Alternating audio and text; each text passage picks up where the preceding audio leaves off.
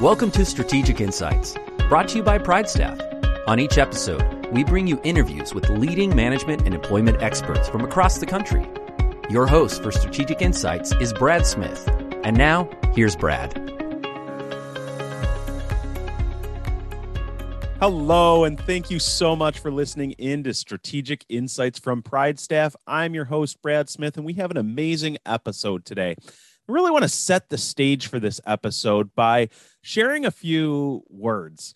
And one of those is respectful, efficient, selfless, trustworthy, dedicated, hardworking. And think to yourself, are these the qualities of the perfect person you'd like to hire? I'll say for myself that for me, I would love to hire this person. I'd love to work closely with this person. I'd love to lead this person because I know they're going to be hard charging. I know they're going to put their all into what they do every single day. And the great news is that most armed forces veterans really fall into this category. They share these qualities. And with a bit of cross training, they can become highly valuable additions to our teams. They can become the type of people that are great to lead and the type of people who become leaders themselves. In this episode, we're really going to focus and talk about why military veterans make amazing employees. We're going to talk about what you can do to attract the best of this talent. And joining me in this conversation is Robert Calamia, owner and strategic partner of the PrideStaff Fort Lauderdale office. Robert, thank you so much for joining us today. Great. Thank you very much, Brad. I look forward to this opportunity to talk to everyone. So, Robert, in addition to being a highly successful staffing agency owner, you have some military experience yourself. Can you share with me and the listeners a little bit more about your background and how that really helped shape your life?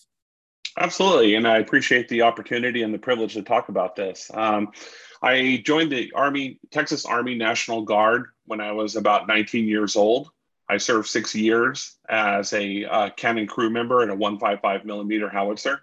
I was in field artillery, and I left in about 1995 as a sergeant, E5.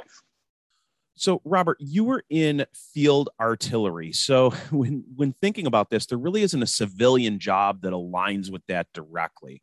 And that's a case for a lot of military veterans. You finish up your military career, you come out, you don't exactly know where to go. So if you don't mind, just at a very high level, talk to us a little bit about how your military experience and how that experience in field artillery really helped you personally and professionally. Great. Well, I'm going to start with a little story first. So before I joined the National Guard, I was enrolled at the University of Texas at El Paso. I was doing very poorly. I didn't know what direction I really wanted to go in my life. I had always been attracted to the military. I was actually in the Army ROTC program there at UTEP as well. And I thought I'm going to drop out. I'm going to go infantry, Ranger. I wanted that whole 9 yards and that to be gung-ho and to go for that experience. My parents were not excited about that prospect. I made a deal with them that I'd join the National Guard first to see if I liked it. And then if I did, I could always go active if I needed to. I couldn't pay tuition. I was working in a minimum wage job and hating life. And I was basically very immature. And when I went to boot camp, it was like this epiphany that hit me. I was in full combat gear, running behind a tank. My water was so hot in my canteen, you could have washed dishes with it. And carrying about 60 pounds on my back, and I covered in dirt. And I remember saying to myself, you know what? College isn't so bad. I love my parents. College has air conditioning. So it really matured me very quickly. And when I came back out of boot camp in my AIT class, I was a star student. I was a star citizen, and it really shaped me to be who I am today. Just that short experience in the 6 years I served. And you mentioned coming out as a cannon crew member and a howitzer. There are no transferable direct skills out there for this. But what it did do is it shaped me as a person. And that's just as important as coming out with any kind of certificate or any kind of skill set you can imagine. Because I was able to always operate in a high stress environment. There's nothing I felt that I couldn't do or accomplish. And it taught me how to present myself under pressure and not not be emotionally fragile. And it gave me a self-discipline as well. Now, those things that I mentioned are transferable and ideal skill sets in any position out there. So even though I may not have had that direct skill set, I think those types of softer skills, if you will, are directly transferable to the job market. And a lot of our military members out there today have that. We just have to find it. And again, I'm not talking about every person in the military. It's like in the organization, you have the good and the bad, but people tend to come out of the military very solid, very mission oriented and goal focused. And Robert, those skills that you mentioned arguably are more important than those quote unquote required skills that we see in many job descriptions. Those are Absolutely. things that they're very hard to teach on the job, but you've learned that through your military career. That gave you the perspective to understand that, coming out of this, maybe the real world, maybe the job and the requirements of that position weren't as bad as not having that perspective. Let's build on that a little bit. And I'd like to think from the employer perspective. How can we as employers or internal HR managers or recruiters do a better job of aligning the job skills from the military with our current job openings? Excellent question. And it takes a little work to do that. And sometimes it does take some knowledge as well. And sitting down with the veteran and actually having ask some in-depth questions about their experience is going to be helpful to kind of pull that out of them too. But if you think about it, a lot of these guys are coming out with skill sets, but we have to translate from their military experience to the civilian. Let me give a working example. When I started really working towards recruiting veterans, I dealt with a gentleman who was he was out of Iraq, the Army, and his military specialty was air conditioner repairman. And all he did in Iraq was set up air conditioners in field units. Tremendous experience, but he lacked the resume writing skills that some may have. So he had a problem translating that military experience to a civilian resume. And it takes part of the strategic partner to also communicate with employers about and translate some of that experience verbally, that maybe they have problems expressing on a civilian type resume. I contacted air conditioner repair groups that were always looking for this type of talent. And because even though he lacked the civilian certificates, they were able to bring him on because they knew that there was a very short learning curve and to help him get those civilian papers in order to be successful in his job. But it does take work to be able to translate that. In the military, they work with a lot of people. They have out processing counselors that help them prepare resumes, but there's still a lot of work that has to be done. But I think employers are going to really enjoy having military-oriented folks on their teams because they're extremely loyal. They're regimented in terms of they're used to following a process. They're always looking to improve a process and simply detail-oriented. In the military, even they tell you to, pay attention to detail. That's the phrase. And they have a deep respect for authority as well. And they're always going to say yes or no, sir. They're going to respect the chain of command. And when you compare that to a lot of the youth of today, it's very refreshing to have someone with those that kind of military etiquette, so to speak. It certainly is. Yeah. And you've certainly laid a good case and groundwork for why hiring vets can be so beneficial from the employer side. And I love that concept of looking through and seeing what skills can be transferable and how we can shorten that learning curve and be a little bit more flexible in our requirements and bring that vet in. And oftentimes they're an amazing employee that has a lot of longevity and drives productivity, not only of themselves, but of others around them, which is great. So for those companies that are listening to this and they see that value of hiring vets, where do you really start? How do you go about attracting these type of skilled professionals? First of all, I think it's important to advertise that you're veteran friendly. But before you do that, it has to be understood what that actually means. It's commitment. Because if you say you're vet friendly, that means you're going to be open to understanding that they might not possess the perfect civilian type of certifications that you may require. You have to be flexible to maybe train these people to get those civilian certifications, like I was mentioning about the AC installer earlier. It can't just be a moniker that you throw up on a business card or a PowerPoint slide. It is a real commitment to understanding the community and what these folks do, what they've been through, and what their expectations are, and ideally what they're capable of. And it's appreciating that. Also, you have to involve yourself with the veteran community. It's not, like I said, it's not just throwing a label up. Does your organization support veteran types of organizations out there? Does your organization hire military spouses? Are you going to be flexible for those people that may be in the reserves or National Guard in order to take in that type of personality into your organization? But you might have to be able to let them go on a weekend or a week for their deployments or what have you. But what you get in return is so rich. It's absolutely worth it.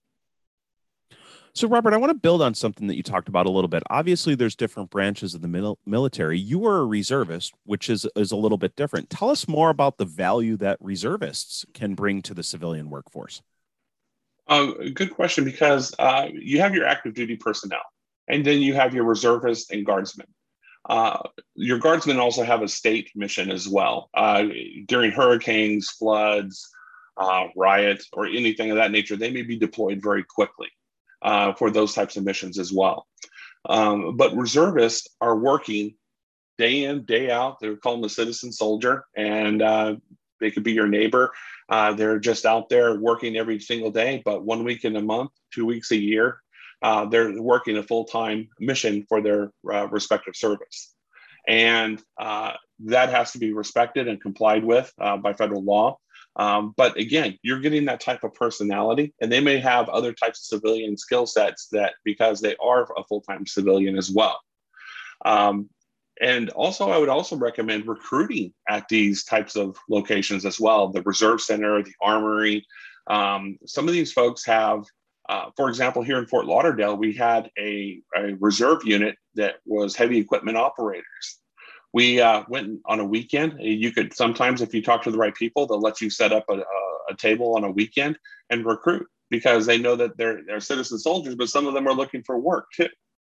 And we were able to place some people at the airport operating heavy equipment simply because that's what they did in the military on every 1 week in a month, 2 weeks a year. And it worked out perfectly. And they came with the softer skill sets we were talking about in the beginning. But again, it has to be understood. Sometimes these folks are deployed for national security purposes. They could be deployed up to a year. It could be 3 months. It just depends. But you have, as an employer, that's what I was talking about. You have to be able to accept that flexibility in order to be truly veteran friendly. So we need to be a little bit more flexible, and having that flexibility is going to get us people that are more dedicated, that are detail oriented, that come with a great work ethic. Are there any other challenges that come along with hiring vets? Is it just about flexibility, or are there some other concerns that we should be aware of? Sometimes people come out of the military and they could be what we call high speed, low drag, where they're very gung ho, very mission oriented. Let's knock this out today. And that doesn't always fly in the particular work environment or the corporate culture of certain organizations. So that has to be toned down sometimes. And that's a talk between the HR professional and the military member, to where it's not coming across as an insult, but more of a how to blend in with the current culture. Keep those attributes that attracts us to you, but you have to dial down. You're not going to be yelling at people or giving orders, especially to everyone that you work with. And then sometimes too, people come out of the military. They've been receiving overseas pay. They have commissary privileges. They have free health care. And they come into the civilian world thinking that they're going to be matching all that in a job. And that's the biggest rude awakening that I've dealt with veterans coming off active duty. And it's a real shock to them entering the civilian world, because in their mindset, they have all these skills that they could directly apply. And that's not always the case.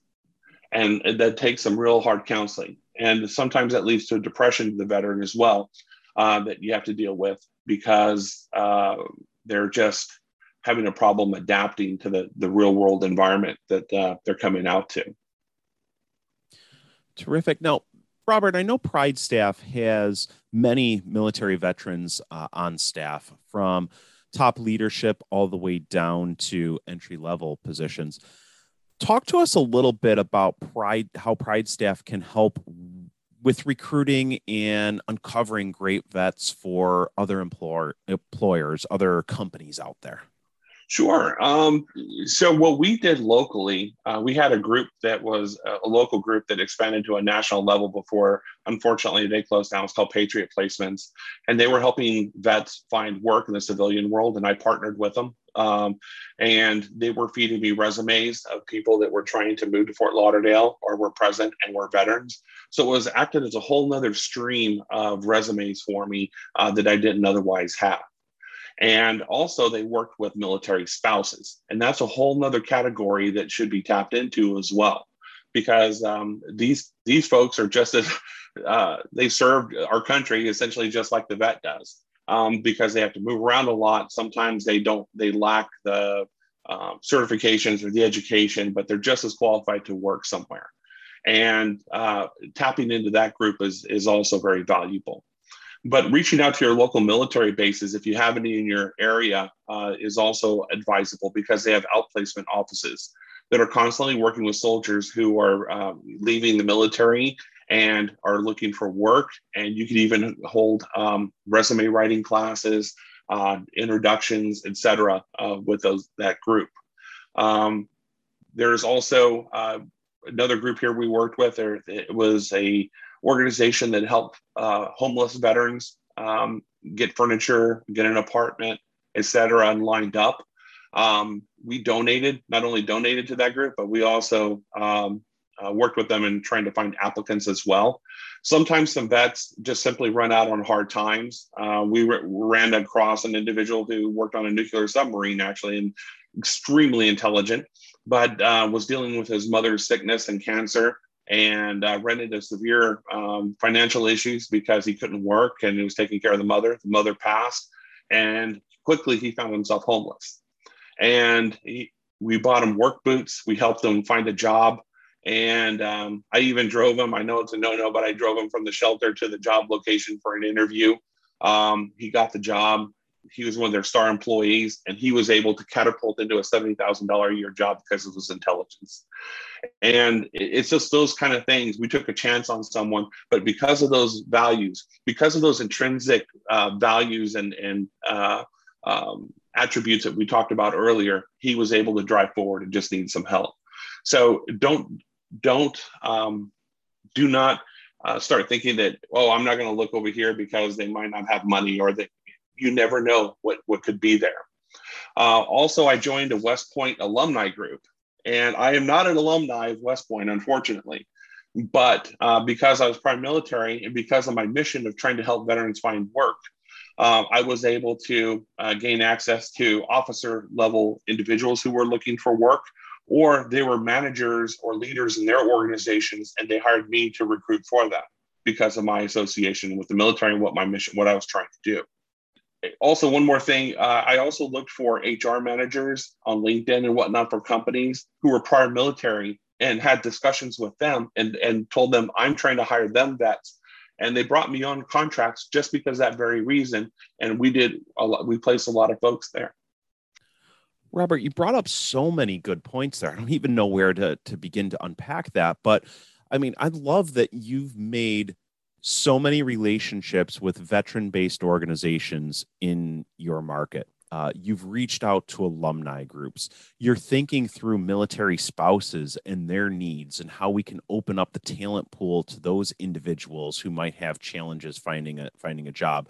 There's just so much value in what you're doing there. And I know that Pride Staff offices across the country are doing similar things. So for those listening, if you're thinking to yourself, wow, hiring a veteran and having all of these great soft and hard skills that come along with that would be great, reach out to your local Pride Staff office. Visit pridestaff.com. Make a connection to your local office, and they can work with you on opening up your jobs, your opportunities to this amazing talent pool.